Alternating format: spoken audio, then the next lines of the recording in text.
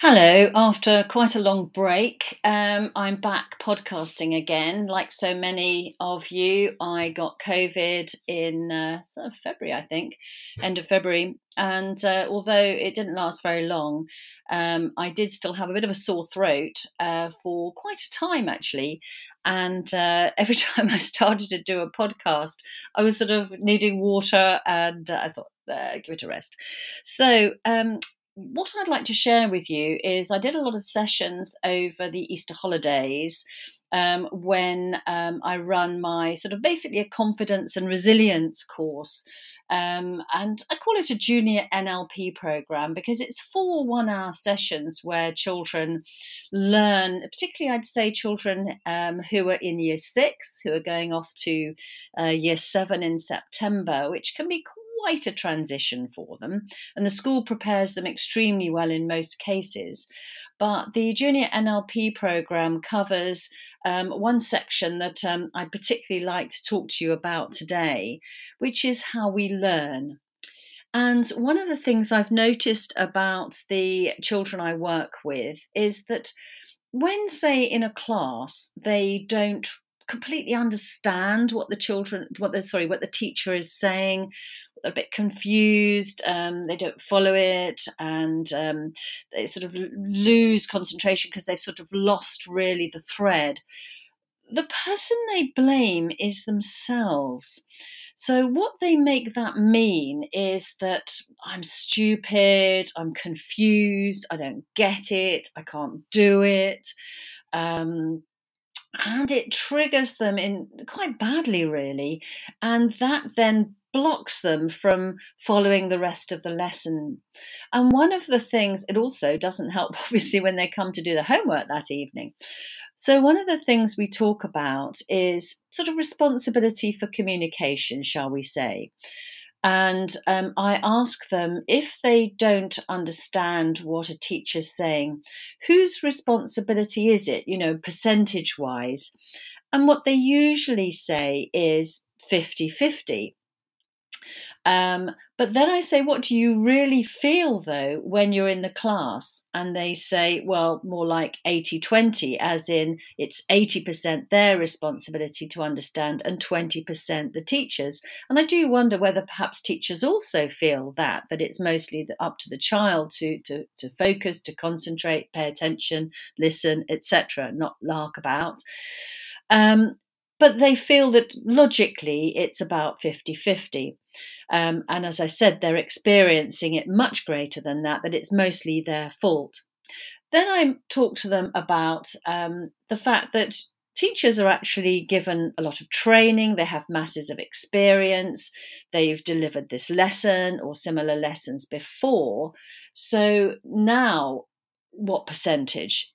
And it's quite interesting because they realize that, of course, they're hearing this lesson for the first time. The teacher knows this stuff. They've done a university degree, they've had lots of experience. This is their area of speciality, their specialism.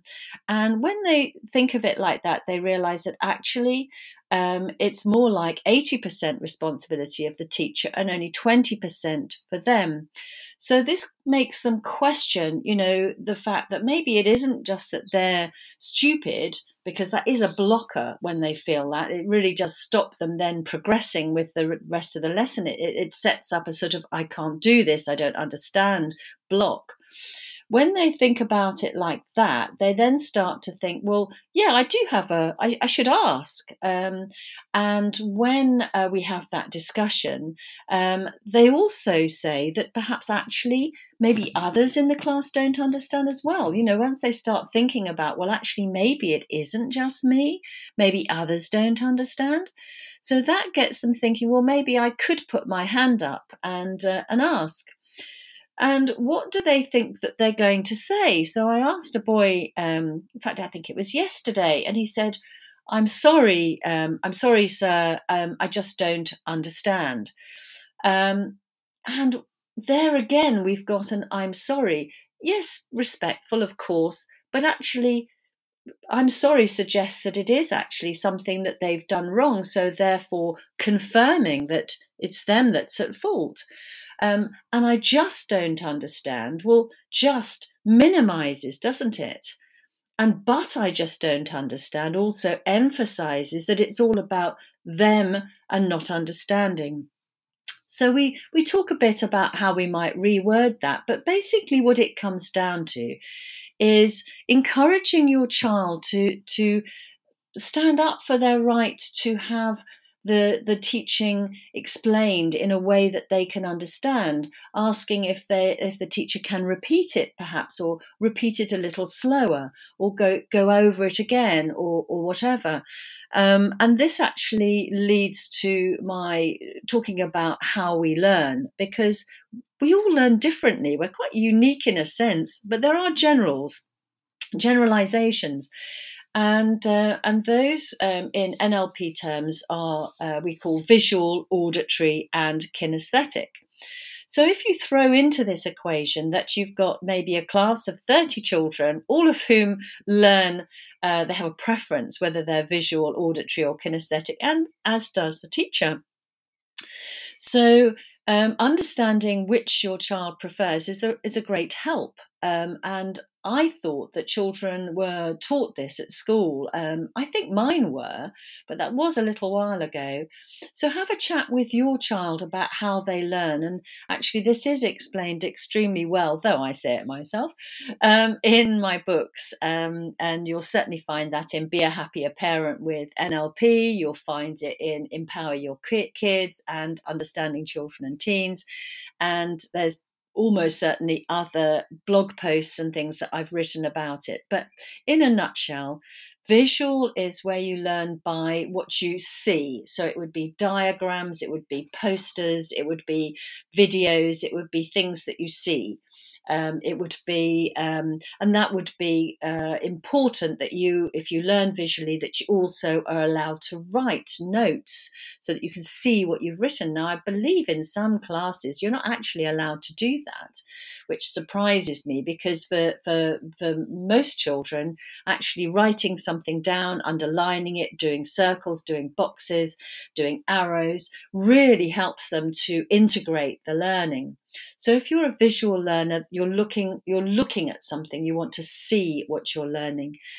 If you are an auditory learner, then you obviously want to listen. And auditory learners, and indeed kinesthetic, that I'll explain in a minute, auditory learners process a little slower. They just, because, and this isn't like a negative thing, it's because they're listening attentively to the actual words. They pay attention to the words used. They're really focusing on the listening, where the visual learner is focusing on what they see. So the auditory learner is needs a little longer to process. They tend to be sort of a little bit more musical, and on a negative side, in the sort of disruption side, if, say, somebody's tapping a pen, or talking to them, or asking them something, or there's some noises in the background, they actually find it really hard to concentrate. So if you have an auditory learner, they'll either need silence, or they'll want to control the noise by having their headphones on and listening to music while they're, say, doing their homework. So if yours is an auditory learner and they say, I want to listen to my music, as long as they're actually doing their homework and getting the marks you're looking for, or they're looking for, that's actually how they learn. And it really is, it isn't them just, trying to get out of doing their homework. But in a class, it's obviously can be quite difficult for them to concentrate if there are noises around. And a kinesthetic learner will learn through actually doing. So they will find things like science, where you're sort of hands-on, maybe doing experiments, or any classes where they're actively learning through doing. So maybe debating, or doing a sort of project together. So that's how they learn. Your kinesthetic learner will be quite affected by temperature. So if your classroom has a window open because of COVID and they're cold, they'll really struggle to concentrate, or indeed in the summer if the window's closed and they're overly hot. So they're very sensitive to temperature. They're also sensitive to food and hunger. So they'll find it quite difficult in the lesson coming up to lunchtime when they haven't eaten for a while. So it'll be important for them to have snacks in the morning and have plenty to eat. And they'll also be getting hungry towards the end of the day. And it's really important they obviously have some sort of breakfast, even if it's of a smoothie or something like that. So visual, auditory, and kinesthetic learners can be determined like that. Now, if you've got, say, an auditory or kinesthetic learner in the family, but the teacher is visual, that can be tricky sometimes, in so much as the visual teacher tends to have a slightly higher voice, higher pitched voice, because they're processing very fast, much faster than the auditory or kinesthetic learner.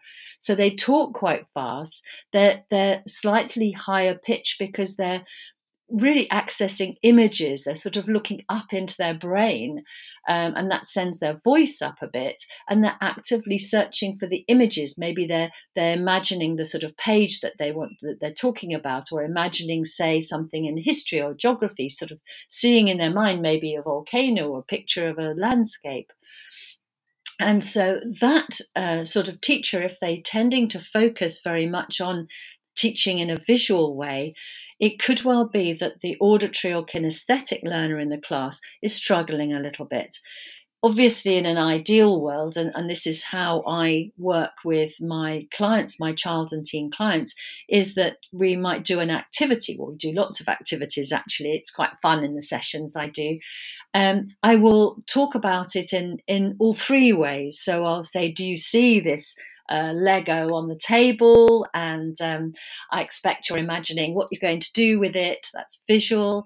Auditory is, well, I'm going to tell you, I'm going to explain what we're going to do. Auditory. And kinesthetic, I want you to build a model of trust or friendship or failure or fear of failure or something like that. So you cover all three. And as a parent, that's important too, because I know lots of mums get exasperated with their teens' bedrooms being in a mess. And, some parents I was working with yesterday said that they had to keep their own private supply of towels because their daughter sort of used up all the towels, and all these wet towels were sort of distributed around the carpet in her room, and that she ran out of clothes and various things like that. And so think about, is your child visual, auditory, or kinesthetic? And if you're not sure, cover all three by saying, look at the state of your room. So that's visual. I'm sure I asked you to clear it up, and I, really liked you to do that. Just, and explain perhaps why. I'd like to explain why. It's because we've run out of towels and you've run out of clothes. And then kinesthetic is just get on and do it. If you've got quite a young child, they might like the challenge of, I wonder how quickly you can do it. So the doing words very much relate to kinesthetic. So the purpose really of this podcast is to really get you having some curiosity about your child and their learning pattern. We've just gone back to school after the Easter break. Many children have got exams coming up, probably a little late for some in terms of revision. But, the sort of cramming the night before or just going through your notes and so on. A visual learner with exams coming up needs to read them and potentially write things out as well, but reading them and looking will be a good thing for them to do. Maybe a video, say if they're doing history, a video that's of that period, or a TV, sort of a film or something like that will really help them sort of ingrain and get a sense of that period and and the topic.